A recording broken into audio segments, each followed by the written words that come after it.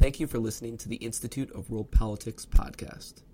To learn more about our graduate programs in national security, international affairs, and intelligence, or to support our work in educating future leaders, please visit www.iwp.edu.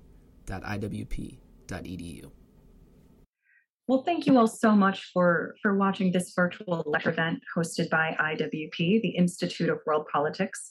For those of you who are new to us, IWP is a graduate school of national security, intelligence, and international affairs in Washington, D.C., and now online. We have 5 master's degree programs, 18 certificates of study, a doctoral program, and 2 new online Master of Arts programs. If you're interested in learning more about us and our mission to form leaders in the conduct of ethical statecraft and leadership, please visit www.iwp.edu. Each year, IWP recognizes our country's Constitution Day with a special event, and this year we are honored to present this lecture, co-sponsored by the Jack Miller Center. And first, it's my pleasure to introduce our host from IWP, Dr. Joseph Wood. Dr. Wood is a retired Air Force colonel. His military career included operational and command fighter assignments, faculty duty in the Department of Political Science at the Air Force Academy, and service at the Pentagon as speechwriter for the Chief of Staff and Vice Chief of Staff of the Air Force in the Joint Staff and in the Office of the Secretary of Defense. He served in the White House as Special Advisor and Deputy National Security Advisor to the Vice President, with responsibility for all policy involving Europe, Eurasia, Africa, and defense issues. After retiring from the Air Force, Dr. Wood was appointed a member of the Career Senior Executive Service at NASA headquarters. He was a senior fellow at the German Marshall Fund and has taught in a variety of graduate seminars in Europe on classical moral and political thought and the distinctions between ancient and modern thinking. At IWP, Dr. Wood teaches sources of American political thought and Western moral and political thought, and he received his PhD from the School of Philosophy at Catholic University. And now to welcome and introduce our speaker, we're delighted to have you. Dr. Christopher Burkett is Associate Professor of Political Science and the Director of the Ashbrook Scholar Program for undergraduate students at Ashland University. He is editor of Ashbrook's 50 Core American Documents and has written on the American founding, progressivism, and American foreign policy. And in that vein, we are certainly delighted to also note that IWP and Ashland University just recently signed a partnership program to continue our mutual efforts on international affairs. And so we are absolutely delighted to welcome them into our official cohort after many years of an enjoyed relationship and shared mission affinity. So thank you, Dr. Burkett, and I will turn it over to you. Well, thank you very much, Danielle, for that introduction. And I'm also very pleased about the agreement that's been reached. This is a fantastic program, and I do think it meshes well with the way we approach the study of these things at Ashbrook and Ashland University as well. So, and I'd especially like to thank the Institute of World Politics and the Jack Miller Center for sponsoring the event. So I'm very honored to be here. Constitution Day, along with the 4th of July, are 2 of my favorite days of the year. Outside of family birthdays and things like that. But anyway, we're here today to reflect on how the principles of the Declaration of Independence have influenced American foreign policy. Those principles or foundational ideas, literally first things from the Latin, not only had a deep influence on the framing of the Constitution, but reflected a core political philosophy, if you will, that shaped the American sense of justice both domestically and abroad in the world. And let me emphasize the most important purpose of these fundamental principles. That is, they were meant to provide guides, so to speak, that would allow statesmen to fulfill the overarching ends of foreign policy: security and justice, justice to our own citizens and our own nation, and justice to foreign nations and peoples as well. So to help us start to see the connection between American foreign policy and the Declaration of Independence, I'm going to start by saying that the American Revolution involved more than just the legal separation of the United States from Great Britain. It was at its core, I believe, an ideological movement informed by ideas that reflected what Thomas Jefferson called the American mind. The Declaration of Independence is the summary statement of these ideas upon which the political character of our nation was established. It was not written simply to justify our separation from Great Britain. Rather, the principles contained in it were intended to serve as guides for future statesmen, legislators, public officers, to help them promote justice, again, as much as possible in both domestic and foreign policy. The political philosophy of the founding, shaped by social compact theory, among other things, provided a general framework of thought within which statesmen could select, upon deliberation, our particular actions toward other nations. But more importantly, that political philosophy, as expressed in the Declaration of Independence, provided what I call a set of maxims, a kind of moral code that should remind Americans of what justice demands of them in their relations with and actions toward other nations. So the first basic maximum that you might identify a foreign policy derived from the principles of the Declaration of Independence is this: the American people have a right to domestic sovereignty or political independence. This means not only the right to assert and establish political independence, but the right to do those things we believe necessary to preserve and defend that independence. This is derived from the first paragraph, really the first sentence of the Declaration of Independence, which says that a people may sever the political bands which have connected them to another and assume among the powers of the earth a separate and equal station.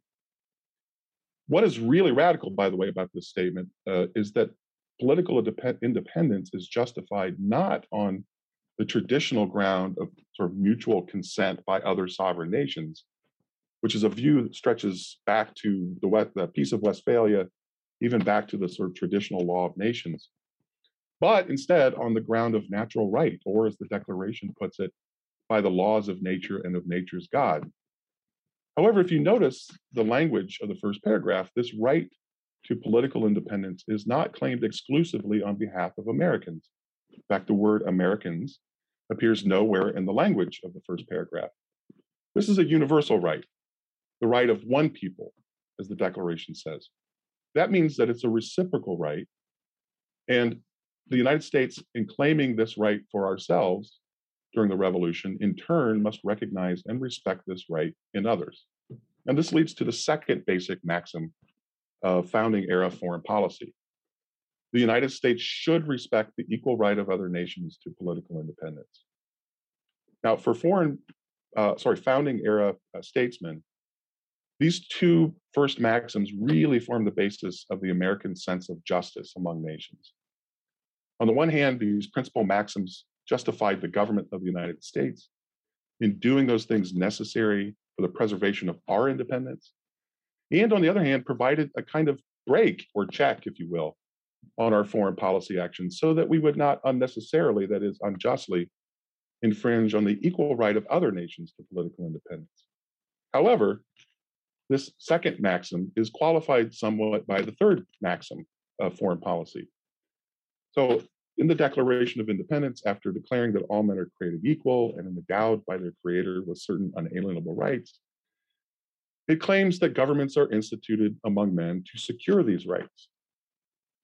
This claim places a moral obligation upon our government to secure the unalienable rights of American citizens. And this is the third principled maxim of American foreign policy. And to most effectually secure these rights, a government needs the liberty and discretion to choose and to do those things necessary for that security. In other words, it must maintain its own political independence.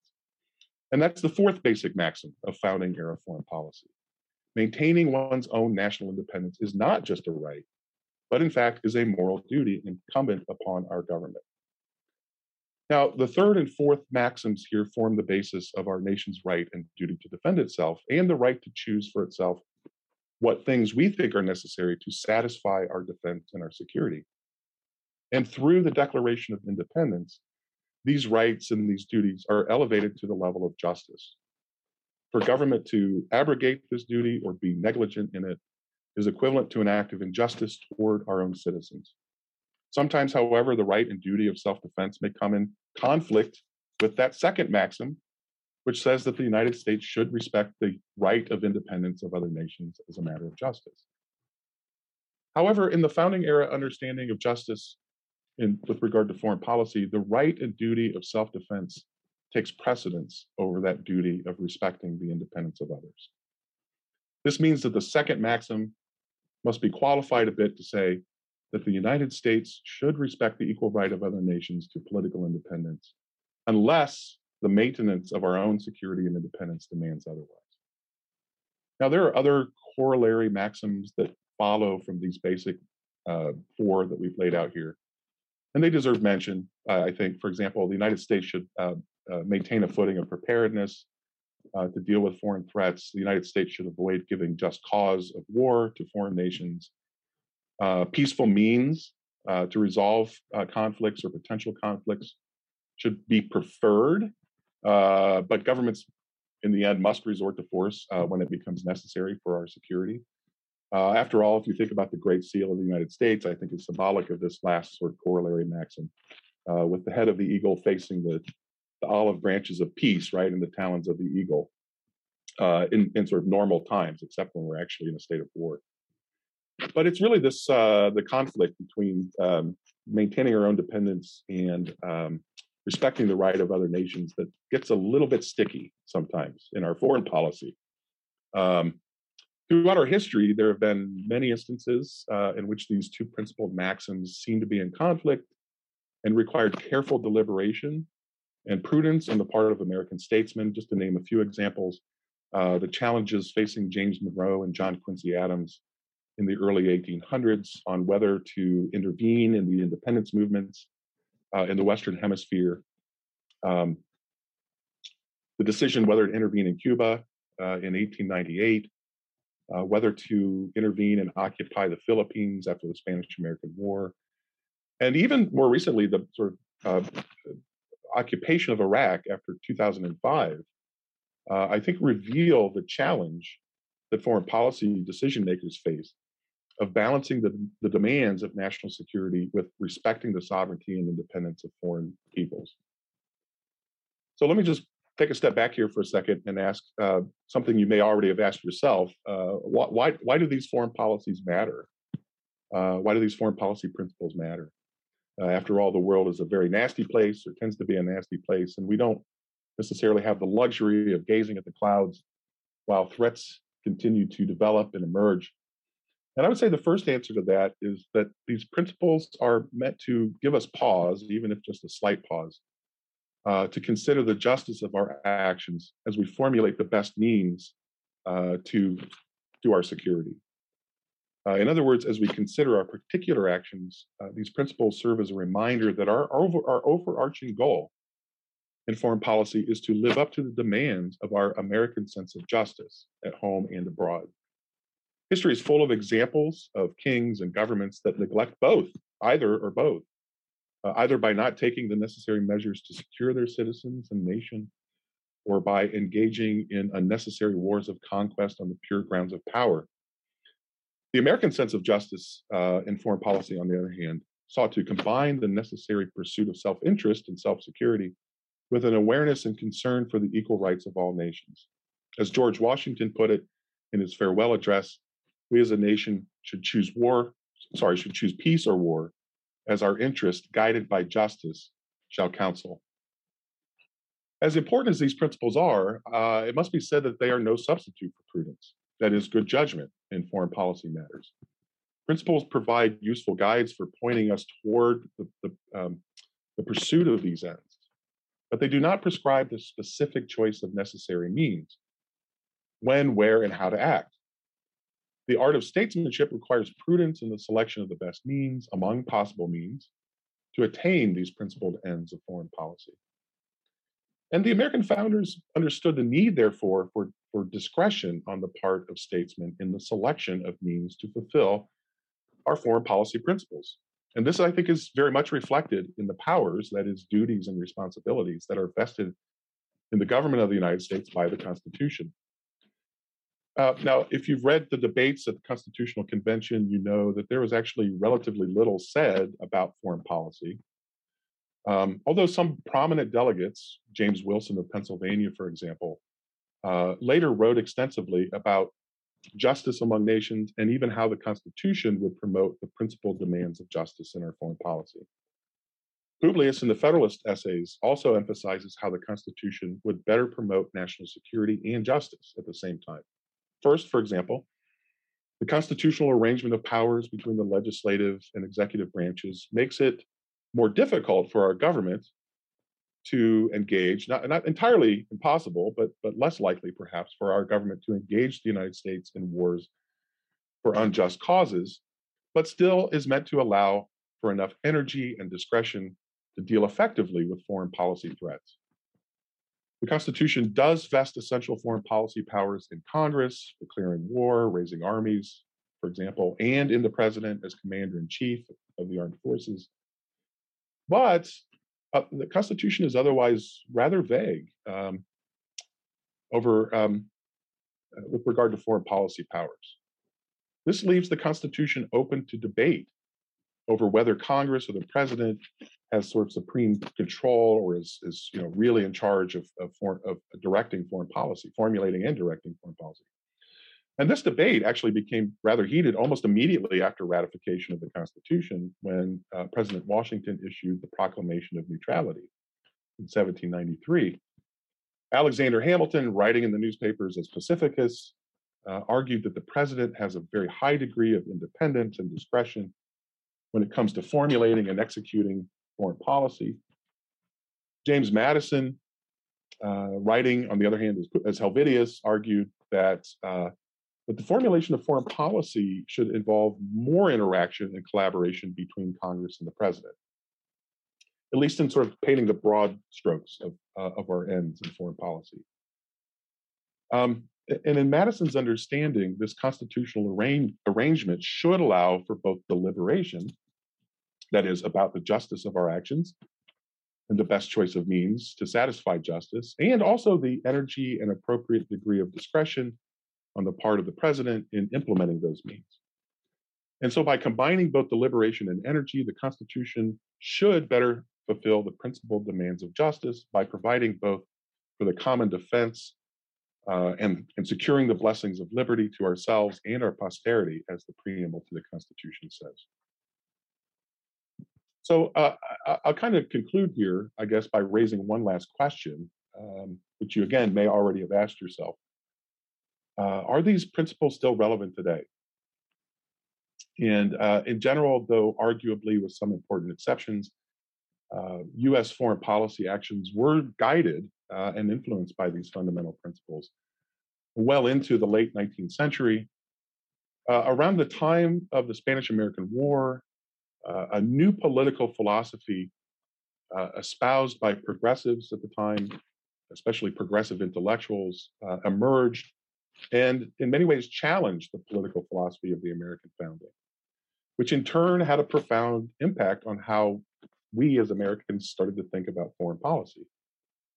Now, how this comes about is a rather long story, but in short, both fundamental maxims, the first two fundamental maxims, the high moral responsibility of doing those things necessary to secure our interests and our security, and the right to respect the independence of other nations.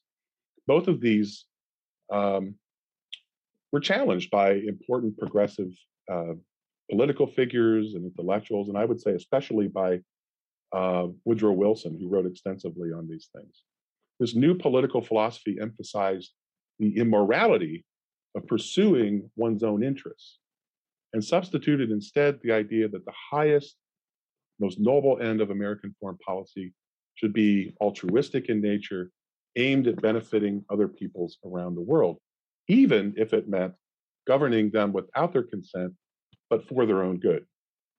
Now, the lingering effect of this inversion of priorities, if you will, has been the tendency, I think, in the last 70 years or so for presidents to try to justify US foreign policy actions on the grounds that they combine both the pursuit of American security interests with the simultaneous promotion of the good of others. So at the same time they help us, they benefit others. And that's sort of become the mode in which we start to think about what a just foreign policy action looks like. And so I think we've actually tended to think about foreign policy in the last 70 years or so in light of a kind of confused melding of founding era and progressive era political philosophy.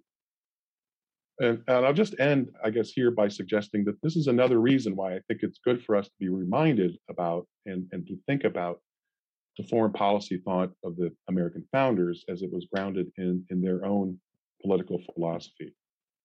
So I'll end there. Thank you very much. And I'm really looking forward to any questions. Thanks very much. That was a fascinating presentation, terrific, on point, and we appreciate your taking the time to do it.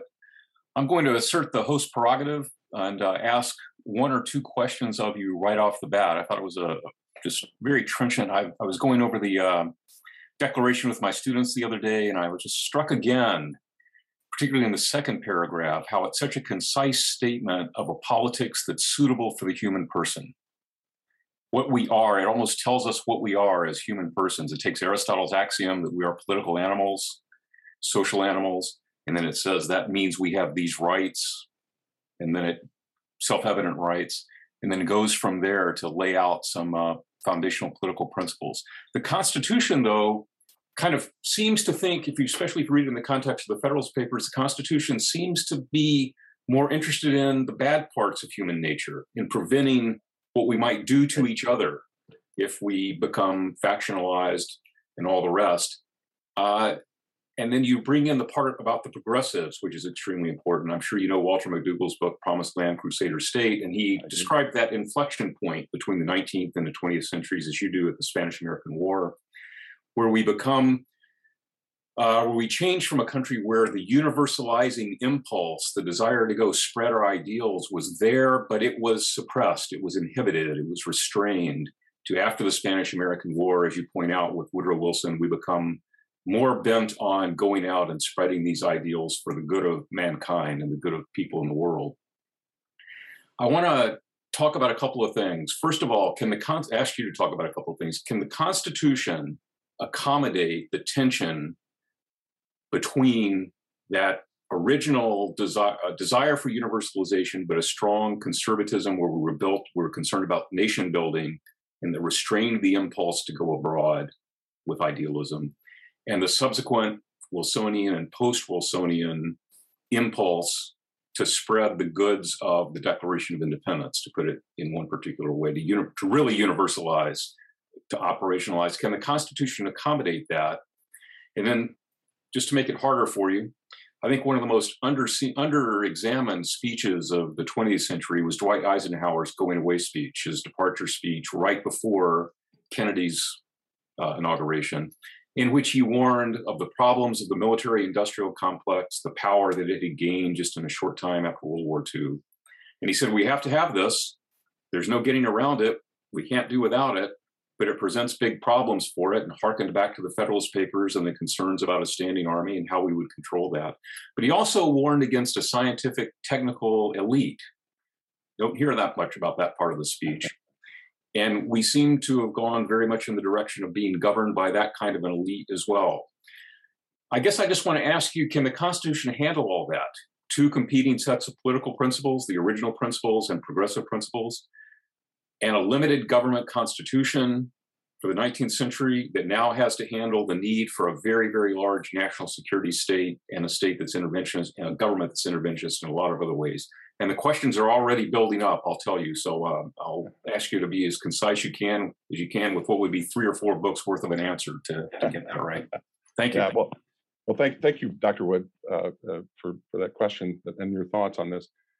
I did want to comment, and maybe it's by way of to answer your larger question here, go back to your statement about how the Constitution in many ways was oriented toward or founded on a kind of understanding of the negative aspects of human nature. And I'd like to just point out, and I'm sure you're familiar with this from Federalist Number 55, James Madison acknowledges that.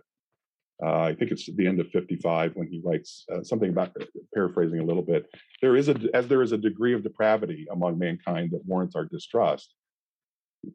But there is also, I think he says, a certain degree of there are certain other qualities in human nature that I think, and again, I'm paraphrasing and adding a little bit here, that make it possible for us to have a certain degree of virtue and actually act in a kind of just way. So I think the Constitution was framed in part to allow for us to do the things that are necessary to fulfill the ends of the Declaration of Independence, right? The security and protection of rights and the things that government must do, but to sort of, again, provide checks, to provide obstacles that would prevent human beings who do display that degree of depravity, to use Madison's term, right, in office, and want to use the power of government to engage in unjust things, either domestically or abroad. Madison says, I think, that that's not a guarantee, by the way. The Constitution doesn't guarantee that those things will never happen. But just having a realistic understanding of human nature means we need to provide sort of built-in checks or breaks, if you will, to make that more difficult. So I do think in that sense, by the way, the Constitution can embrace both, I'll just say, sort of pre-progressive and the post-progressive approach to foreign policy. But I think in order for us to sort of interpret the Constitution broadly enough to justify the use or the formulation of foreign policy to satisfy the ends of progressive thought, right? The more melioristic and altruistic ends of foreign policy. I really do think you have to separate the Constitution from the political philosophy of the founding and the principles in the Declaration. And I'm sure you're probably aware of this, but if you read the thinkers on this at the time, the progressive thinkers, and Woodrow Wilson, again, being an intellectual himself, wrote a lot on this. There was a very conscious effort, I think, to separate the Constitution from the principles of the Declaration. That is, to make the argument that the Declaration doesn't really or shouldn't really inform our understanding of the Constitution and the ends laid out in the Constitution and especially in the preamble. So there's a very conscious attempt, I think, to separate the Constitution from that political philosophy of the founding. Okay, thanks very much. Let's start with the questions from the audience, and I'll read these as they've come up in various formats here. I have a question. Do the anti-federalists, particularly Brutus, have any specific arguments against American foreign policy powers? Or about them one way or the other? I guess we can broaden the question. The anti-federalists are always interested in me. I don't know them as well as I want to. Yeah, that's great. I'm struggling to think of any instances in the anti-federalist literature in which that took a front seat in their arguments. I'm sure it's there, but I don't think it played it wasn't a very big part of it. Wasn't a very prominent aspect of their sort of overarching attempt to point out how all of these sort of problems that they identified in the Constitution would somehow come together and form, or if not established, would lead to a kind of despotic government at home.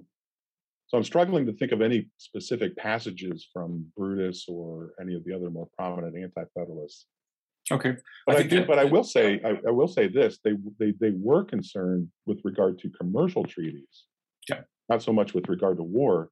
They were concerned that the kinds of commercial treaties that the United States would negotiate with foreign powers would be partial to particular states and therefore not beneficial to the Union as a whole. So there is some aspect to that. Okay, great, good answer.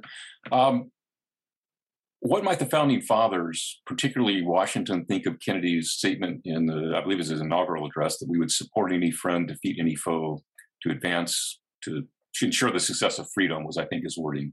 How would you think they would have responded to that? And that, again, is that attempt, it comes right after Eisenhower's speech that I had talked about, where Eisenhower is warning about the national security state and scientific administrative state.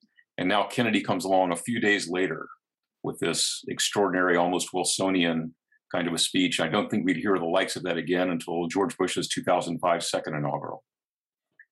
Right. Yeah, and thanks for reminding me, Dr. Wood, that I didn't really address your point about Eisenhower. This is a good point to do it.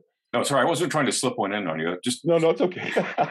No, it's a great question, and I meant to talk about it, but this is great. We can do this in the context of Kennedy's speech. So Eisenhower, I think, is between, especially at the beginning of the Cold War, as you know, starting under Truman, but then especially under Eisenhower, there is this growth of a kind of foreign policy bureaucracy that starts to gain much more influence over the foreign policy decision making that really prior to World War II had rested principally on the shoulders of the president and his sort of closest circle of advisors. And with as we know, when a bureaucracy is born, it tends to grow and grow and grow, and it constantly finds more and more reasons to justify its existence, which means it needs to, take on greater roles of importance. So I do think that when Eisenhower is addressing this concern, what I think he's getting at in a way is that the bureaucracies may be good. I say maybe good at gathering data and compiling data, formulating sort of strategies or policies based on the data they've gathered. But bureaucracies don't tend to consider moral questions. Those are sort of the intangibles, right? That aren't necessarily quantifiable. So yeah, no, I think exactly right. They, by nature, they avoid moral questions. That's right. They have a morality, but they claim that it's neutral. Go ahead. Yeah, no, that's right. In fact, really, the architect of the modern bureaucratic state or administrative state, as some call it, Woodrow Wilson, I would say, says that specifically. We don't want administrators to make moral judgments. We want to give them a task, and they should do it without any bias or partisanship or anything, right? So no sort of, no making of moral judgment. So in the aftermath of that great Eisenhower speech, which I just really find amazing and really important, when Kennedy makes these really broad claims, first of all, that's dangerous rhetoric, I think Washington would say. It may have been necessary to say such things to bolster morale around the world and to bolster the belief of our allies in Europe that the United States was still fully on board with the Cold War and dealing with the threat of the Soviet Union. But I think Washington, since you asked what Washington would think, would say that's overreach, and not just overreach in the sense that it's really not possible. I mean, literally, it's not possible. We don't actually have the means or resources to do what Kennedy says we ought to do. Although that doesn't stop Kennedy and the bureaucracy, right, from formulating an overall strategy, in flexible response to actually try to carry that out. But it's overreach in the sense that it also, again, ignores whether or not to defend any nation assumes that we have the right to do that. And I think Washington would say we need to ask ourselves, rather than say we just need to help defend any nation from the threat of communism, what we need to stop and ask ourselves, first of all, is that intervention really necessary? Is it necessary for our security? And then also, weigh the question of justice here, which is, if by intervening sort of unnecessarily, are we not in fact infringing on some sort of right that these people have to govern themselves? There's always that danger, right, when we intervene in a place, even for the sake of national security, that we sort of slip into sort of taking over and governing. I think Washington would say that's a danger we need to be aware of. I want to slip another question in based on that. Is there a contradiction between saying there are certain universal human truths identified in the Declaration about self-evident natural rights, and saying simultaneously, and it sounds like you're kind of pointing Washington in this direction, there may be places where those universals are not ready to be realized in the American way. In other words, they're not ready to be implemented culturally in the American way, or their people might choose to implement the universals in a different way. Is there a contradiction there? Yeah, no, I don't think there is. I think this is a great point that you're raising, though. But I would say Washington might respond with all the more reason not to intervene in certain places and impose, sort of American principles, American political principles, American governmental principles on various peoples. One, it's a matter of right that we not do that. But two, it's also maybe there's a practical reason why we shouldn't do that. Now, and I don't think you weren't suggesting this, Dr. Wood, I don't think, but interestingly enough, when the progressive intellectuals come along, they take that kind of argument and twist it a little bit to say there are in fact peoples around the world that are not historically advanced and civilized, and they're not ready for self-government. But they would say, all the more reason that we need to go in and govern them and help them become civilized, right? Exactly. And I think that argument, it really reveals itself, I think, with regard to the debates over the Philippines in 1900 or so. Got some great that questions. points out the difference. Sorry, go ahead. No, I'm sorry. I don't want to cut you off.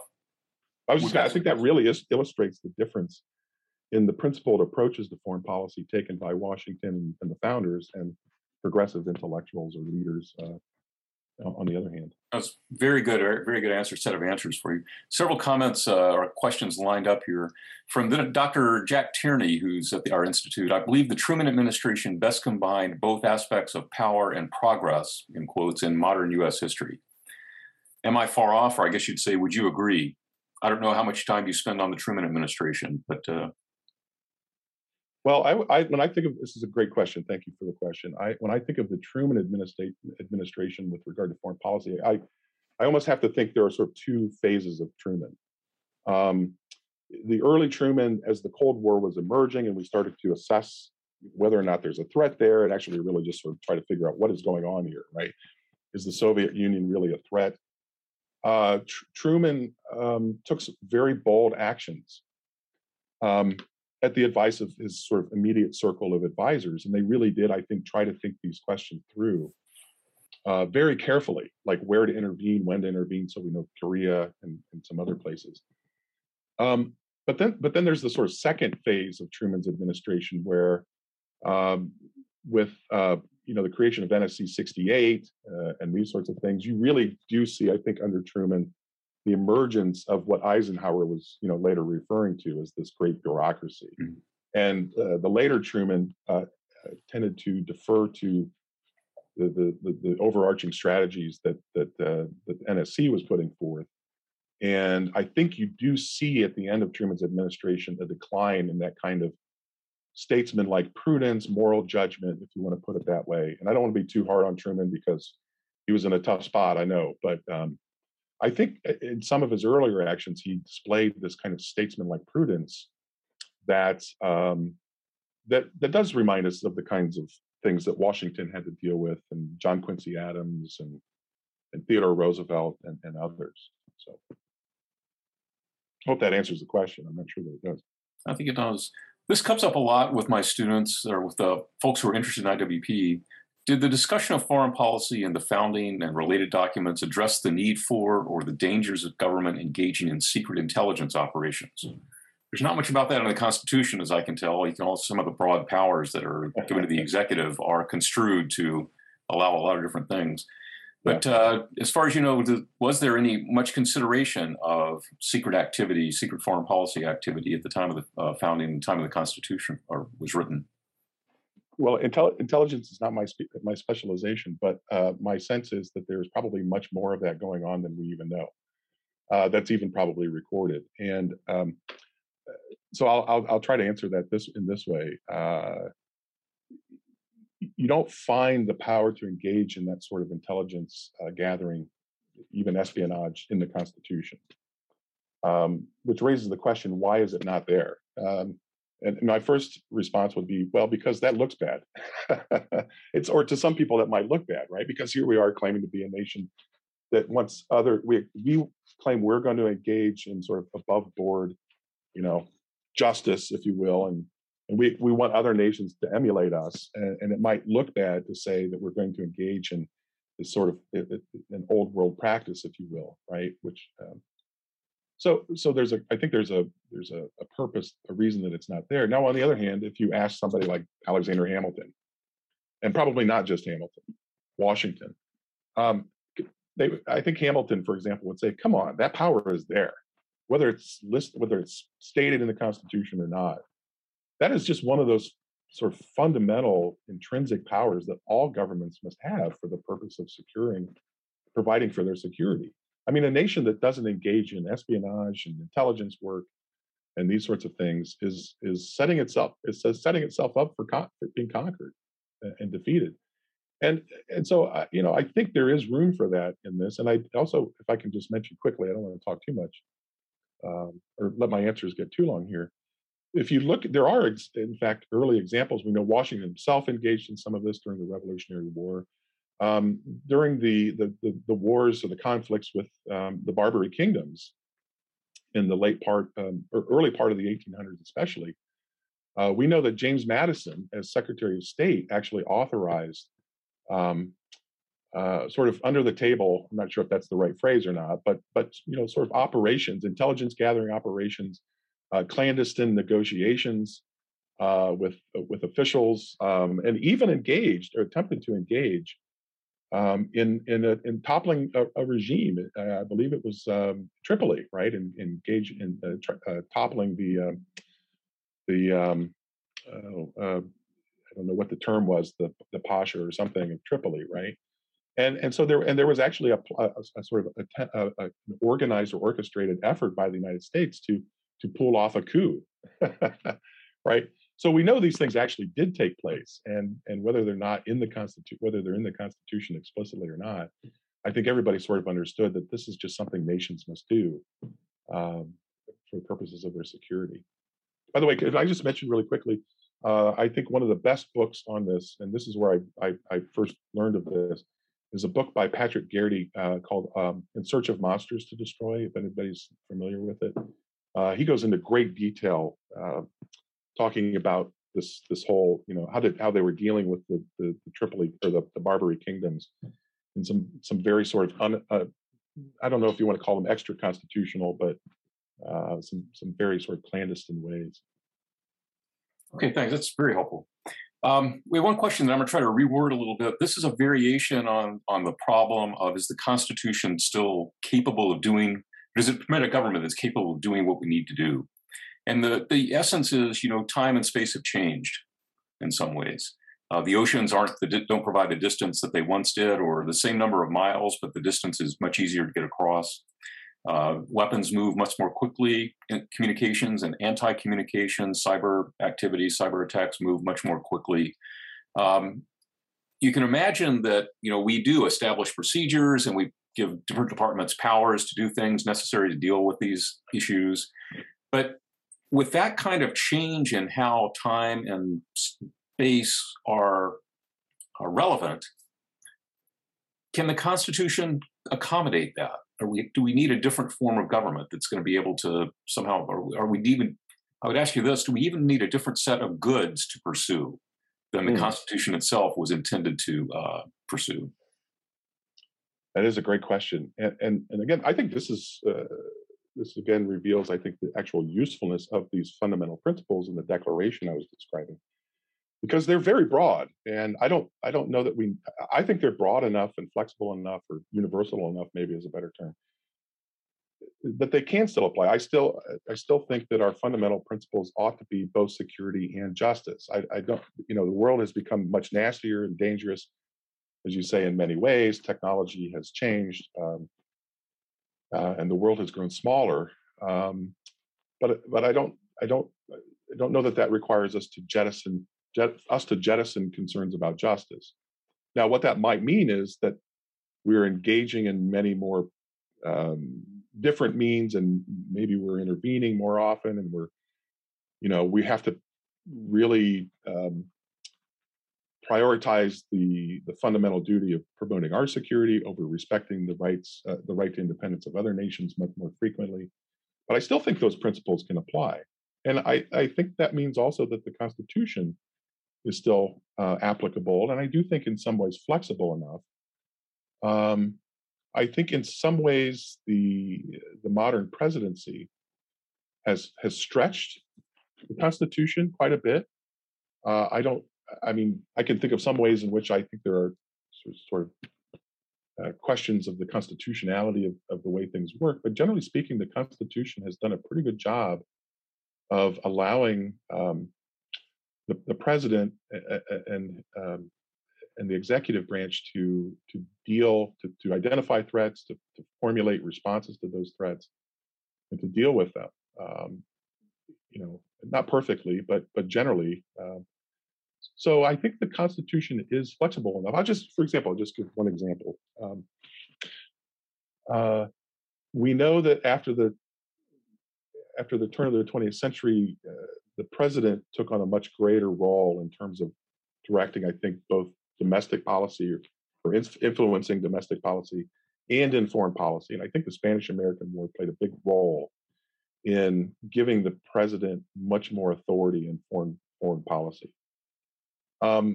And in the course of the 20th century, the presidency has come to be considered the most important branch by many, many people, right? Americans tend to say, the president will do this, the president can do that, and so on and so forth. So, and it's true that the president has taken on a much greater degree of power and influence in these things. And my point in this is to suggest that that's probably necessary, that happened in order to deal with these ever changing and different kinds of threats and changes in technology and these sorts of things. It's probably a good thing that the president has taken on this role. I don't know that that's extra constitutional, and I don't know that is or unconstitutional. I don't know that that's a contradiction of the fundamental principles of the Declaration either. No, I was just going to ask you in a very sharp way. What you're saying is correct. Presidential power has expanded. A lot of discussion about that. The founders and even in the Federalist Papers, they talk about wanting an energetic government that would seem to require a strong executive as well. But when you go beyond it into what we've seen in the last 70 years, and we call that constitutional, are we saying that we basically destroyed the Constitution in order to save it? Yeah, that's again, you have a knack for putting these things really nicely. Well, look, I don't know that we've destroyed it. I think we have stretched it maybe to its limits. I mean, maybe that if you think of it as a balloon, it's stretched pretty thin. I think that there is some, as you suggest in the Federalist, like if you take Alexander Hamilton's argument, for example, I think Alexander Hamilton would say, this is, the way the president acts with this kind of energy in taking the lead and really sort of claiming prominence in formulating foreign policy and directing foreign policy. Somebody like Alexander Hamilton might say, I called it 200 years ago. It just took a while for us to realize the necessity of doing this. So I think it would depend on which founder you ask, for example, whether this Constitution is still working the way it ought to or not. So. We will have time for a couple more questions while I wait for those to see if anybody else has any. I want to ask you one that I warned you about. The Constitution does, and the Declaration more than the Constitution, but the Constitution, they both seem to assume a certain set of aspects about the human person. There's been a lot of criticism in the last few years about the liberal principles that underlie the American Declaration in particular, and the if you will, the anthropological assumptions about what it is to be a person. Did the founders get it wrong or right in terms of liberalism and in terms of the emphasis on the individual versus the collective, or the individual as an isolated atom versus the social needs of the individual? That's my question number one. And question number two, given the absolutely extraordinary growth of the United States since the time of the founding, could any document be expected to do any better than what the Constitution has done so far? That's a lot of blue sky speculation open for you. That's a big question. It's an important question, though. I tend to think that the founders got it right. And I didn't think that necessarily when I was much younger. Ironically, maybe ironically in a sense, I had to go through a period of learning to appreciate the Anti-Federalists. I always had read the Federalist as though this is the scripture, right, on the meaning of the Constitution. And in teaching courses on the American founders over the years, a friend of mine, Gordon Lloyd, who was a professor at Pepperdine, I had the honor of teaching with him for a number of years, showed me the importance of reading what the Anti-Federalists were really concerned with in the Constitution. And I didn't realize that one of the problems that Anti-Federalists had was that they foresaw the tendency of this Constitution to produce through sort of nationalization or the centralization of administration on the national level, a degradation of local morals, of mores, of the importance of education on the local level, the family, civic virtue, and these sorts of things. And the reason, what I found enlightening about this is, first of all, I didn't know anti-federalists were that concerned about it. But that forced the Federalists to make a kind of response, and the general response from Federalists like James Madison and Alexander Hamilton was that the Constitution was not meant to replace those things.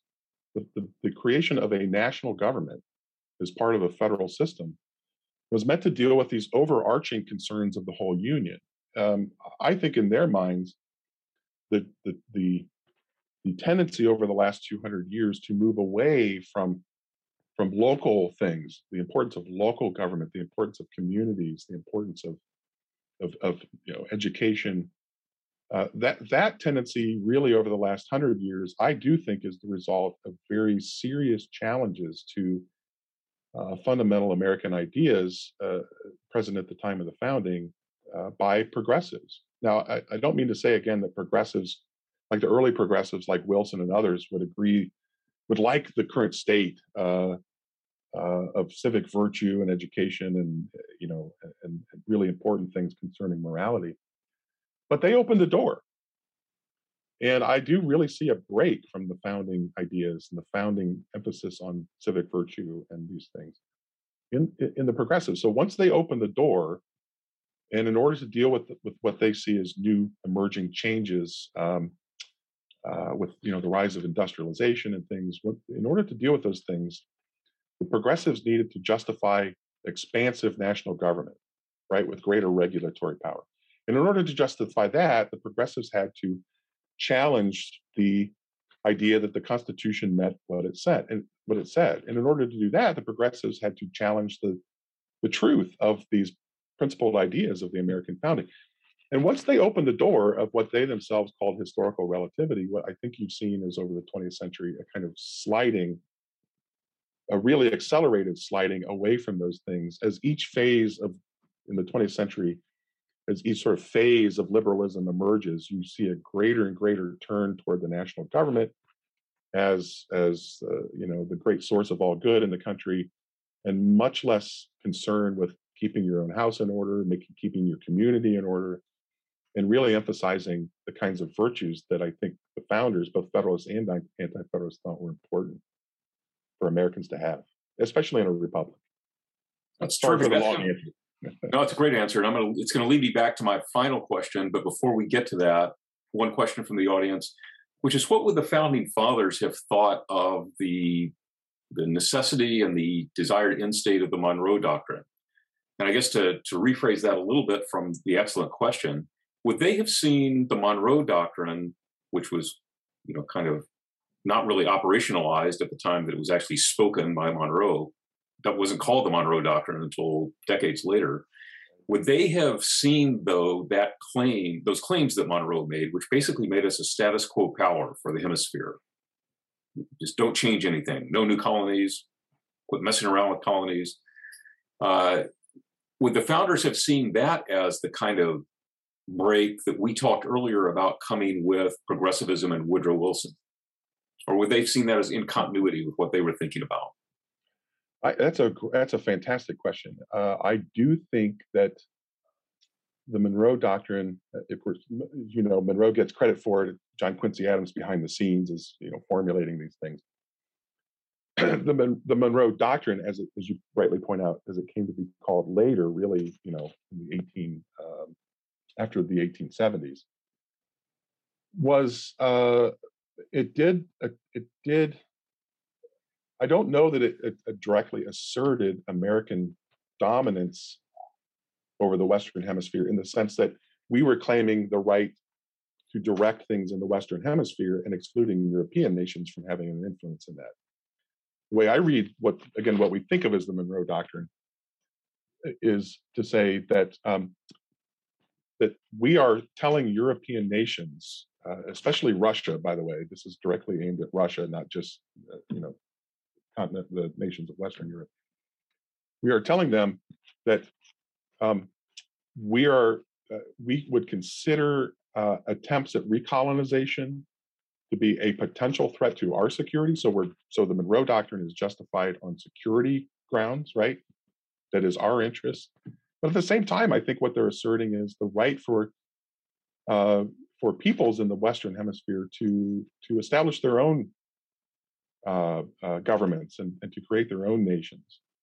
So in a way, I think the Monroe Doctrine is meant to be a shield to allow that independence to peoples in the Western Hemisphere who are rising up and casting off their Spanish colonial overlords and these sorts of things, and let them generally do that in their way, because it's also part of the Monroe Doctrine.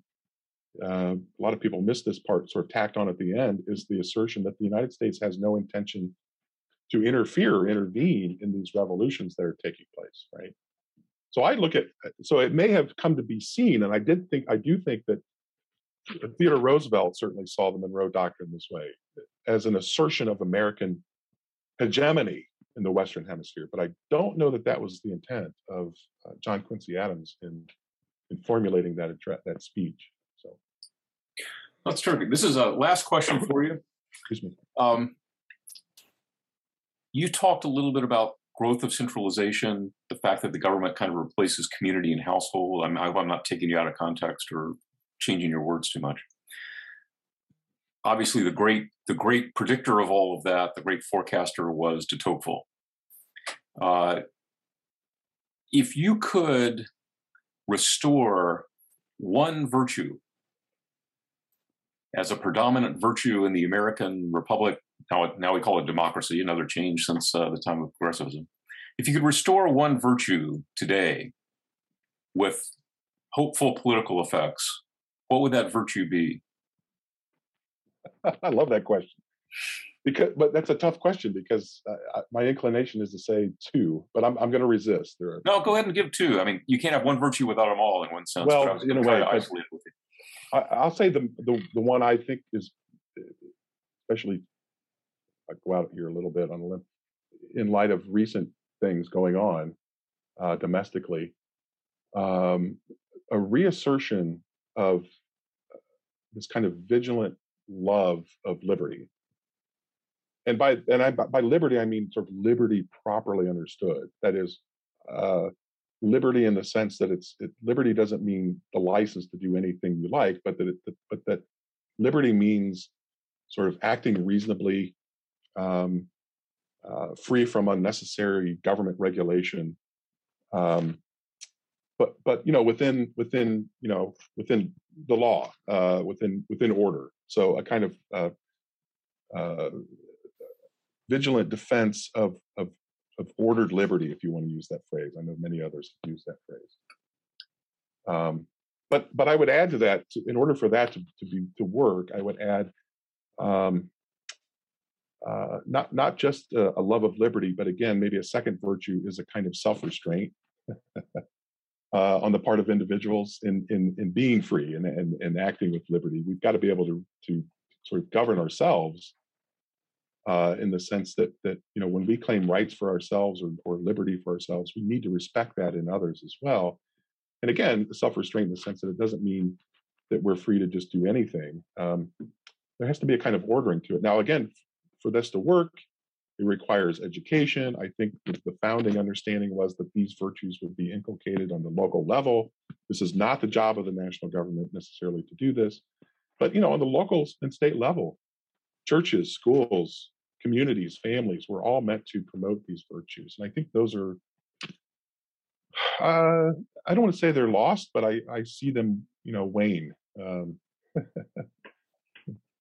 thank you. This has been a terrific hour. I very much appreciate your time. I think you've done a wonderful job of reminding us that we have a Constitution that is well worth celebrating, that we need to pay attention to more than just the rights it gives us, but the responsibilities it gives us as well, especially in your last answer, and that we have a responsibility and a need to cultivate both the goods that Constitution promises us and the political virtues that are necessary to keep those possible for us and for future generations.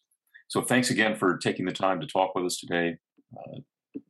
Really fine presentation. Thank you. It's been a pleasure. Thank you both so much. What a wonderful way to acknowledge and honor Constitution Day for our country, which I realize is officially tomorrow, and we recognize it and honor it today. So thank you both. And thank you so much to all the attendees for such thoughtful and intentional questions. I think that really elevated our conversation, and I'm sure we're all leaving this with more to consider and think on. So I'd like to thank Dr. Burkett and Dr. Wood for joining us this evening, and all of you who tuned in via Zoom and on Facebook Live as well. And if you're interested in attending other upcoming webinar events, supporting IWP, or applying to one of the graduate programs, please go to iwp.edu. And again, our thanks to the Jack Miller Center for co-sponsoring the event tonight, and to Ashland University for Dr. Burkett's participation. Thanks, everyone. Have a great evening.